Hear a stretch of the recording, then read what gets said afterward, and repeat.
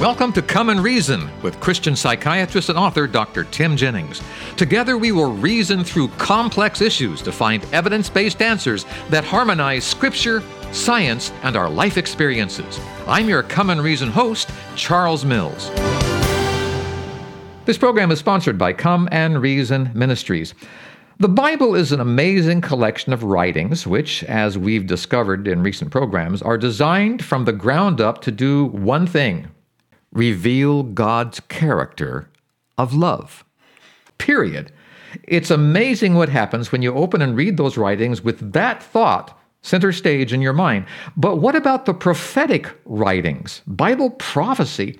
What's the purpose there? What would you say is the theme of prophecy? Let's ask Dr. Jennings that question. He joins us via Skype. Dr. Jennings, what do you believe is the purpose and the theme of Bible prophecy? That is a great question. And when we think of the Bible is filled with many, many prophecies. Yes. It's not single prophecies, many prophecies.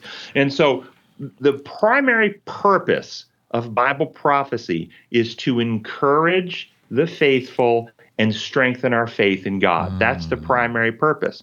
The primary purpose of Bible prophecy is not to become a form of a crystal ball where we can accurately predict the future events before they occur. That is not the primary purpose. The primary purpose is that when the events happen and we see what's transpired and we read back the Scripture, we see that God foreknew and it didn't take God by surprise, and therefore our faith and confidence in God that He has an overarching plan and He is working out His will, and our faith in God. That's the primary purpose. And Jesus actually said this to His disciples on several occasions: I have told you beforehand these things so that when they occur that you will believe or have faith, or you will not doubt.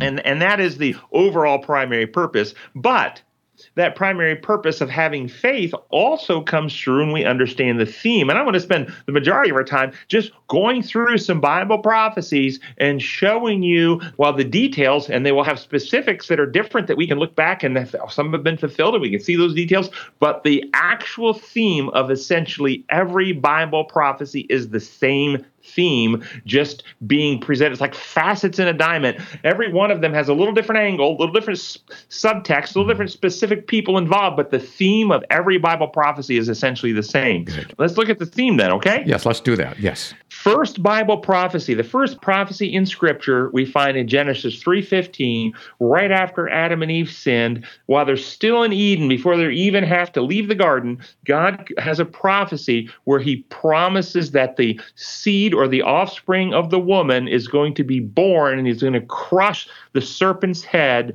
and bring salvation. The promised Messiah is coming, Genesis 3:15. And what is the theme of that Messiah? Jesus is coming to destroy sin and Satan and save humanity. That's the theme. Next major prophecy, we all know, is a prophecy or a promise given to Abraham in Genesis 22, and it's repeated several times, the same one. But in Genesis 22:17, it says, I will bless you and multiply your descendants as the stars of the heaven and the sands of the seashore, and your descendants shall possess the gates of their enemies. In your seed or offspring, all the nations of the earth will be blessed. And what's the theme of this prophecy to Abraham? It's through your children that the Genesis 3:15 promise is going to be realized, that the Messiah is coming to crush the serpent's head and save humanity, destroying sin and Satan and saving humanity. Same theme. In 2 Samuel 7:11-16, we have a promise to King David. The Lord declares that you, the Lord Himself, will establish a house for you. And when the days are over and you rest with your fathers, I will raise up from your offspring to succeed, and He will establish a kingdom. And again, what is the theme of this Bible prophecy? It is that it is now through David's line that the promise of Genesis 3:15 is going to be realized, that the Messiah is coming to destroy sin and Satan and save humanity.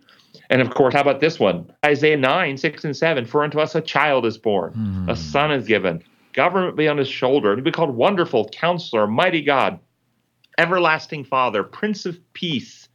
Of the increase of His government and peace there will be no end. His reign on David's throne over the kingdoms, and establish and uphold justice and righteousness forever and ever. Again, the theme, destroying sin and Satan and saving humanity. Zechariah's prophecy about Joshua and the high priest And what is the theme of that one?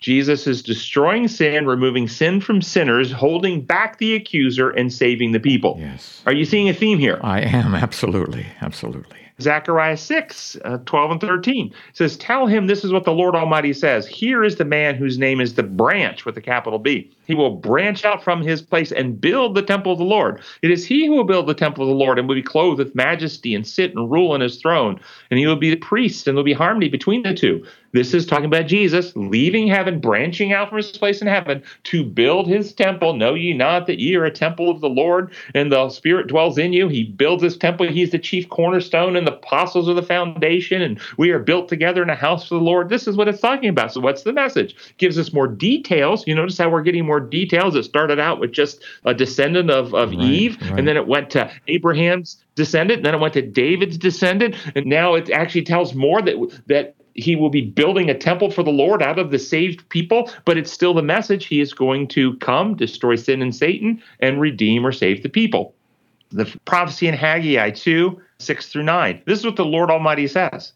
In a little while, I will once more shake the heavens and the earth and the sea and the dry land. I will shake the nations, and the desire of nations will come. And I will fill this house with glory, says the Lord. The glory of his present house will be greater than the glory of the former house. And in this place I will grant peace, declares the Lord. And this is a prophecy giving us a little more detail that the new temple being built after the 70-year captivity, after Solomon's was destroyed, was going to be more glorious than Solomon's, even though it was smaller, because the desire of all nations was going to come, referring to Jesus, who was going to establish peace in that place. And how does he establish peace?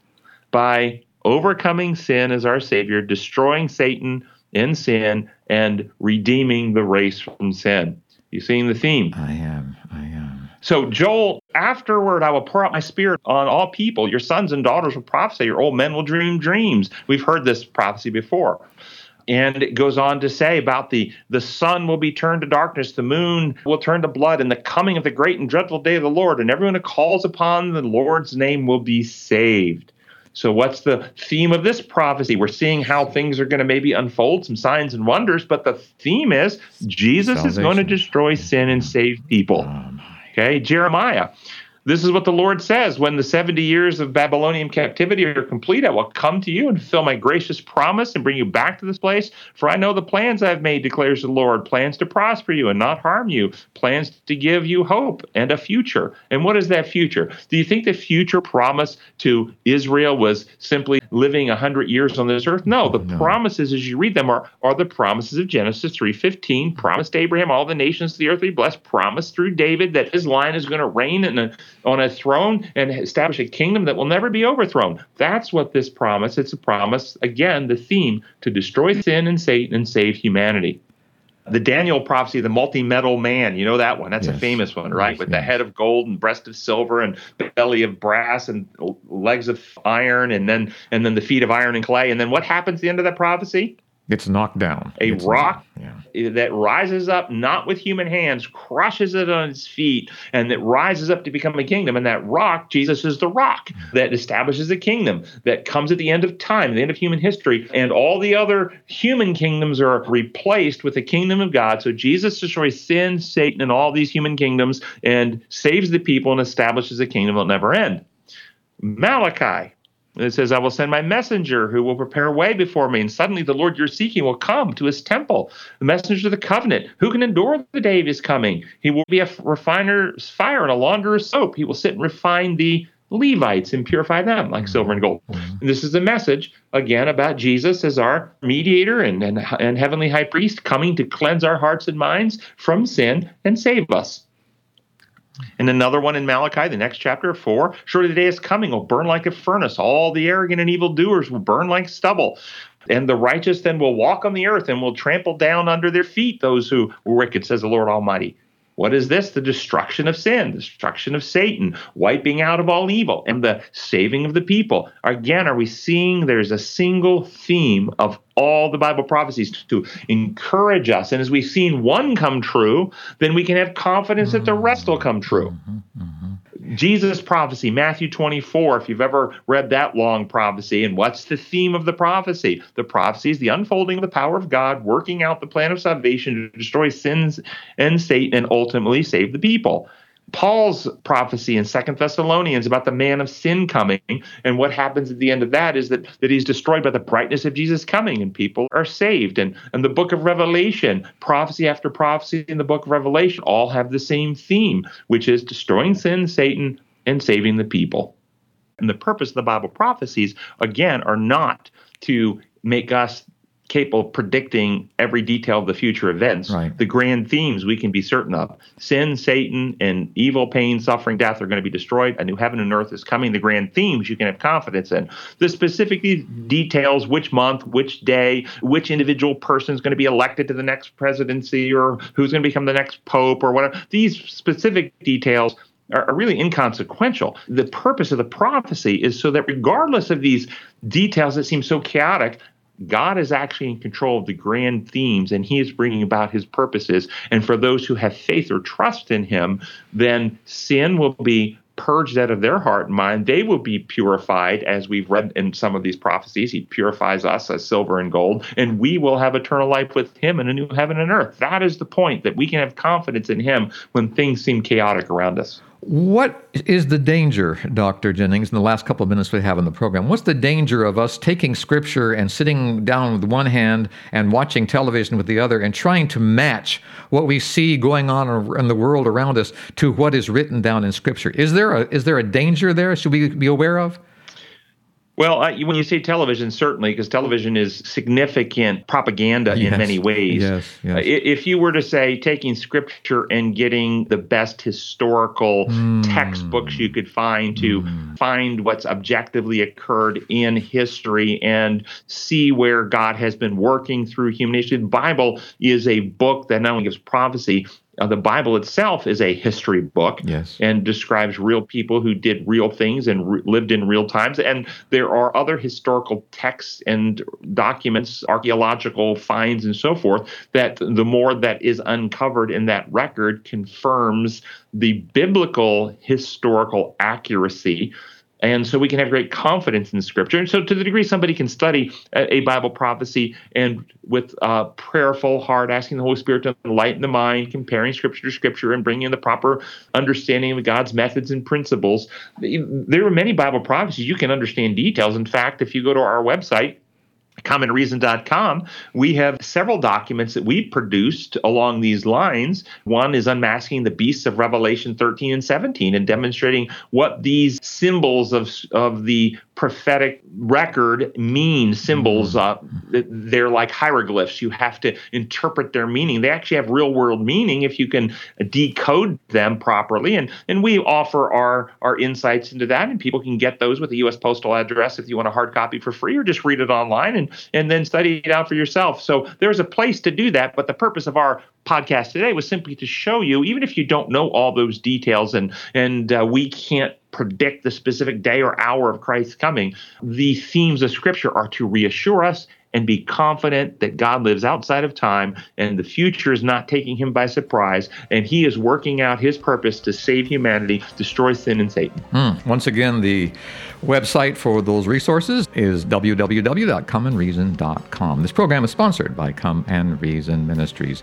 Dr. Jennings, who joined us today via Skype, thank you so much for your guidance today. We really appreciate it. Thank you, Charles. And until next time, this is Charles Mills, along with Dr. Tim Jennings, wishing you God's presence in your life. Goodbye, everyone.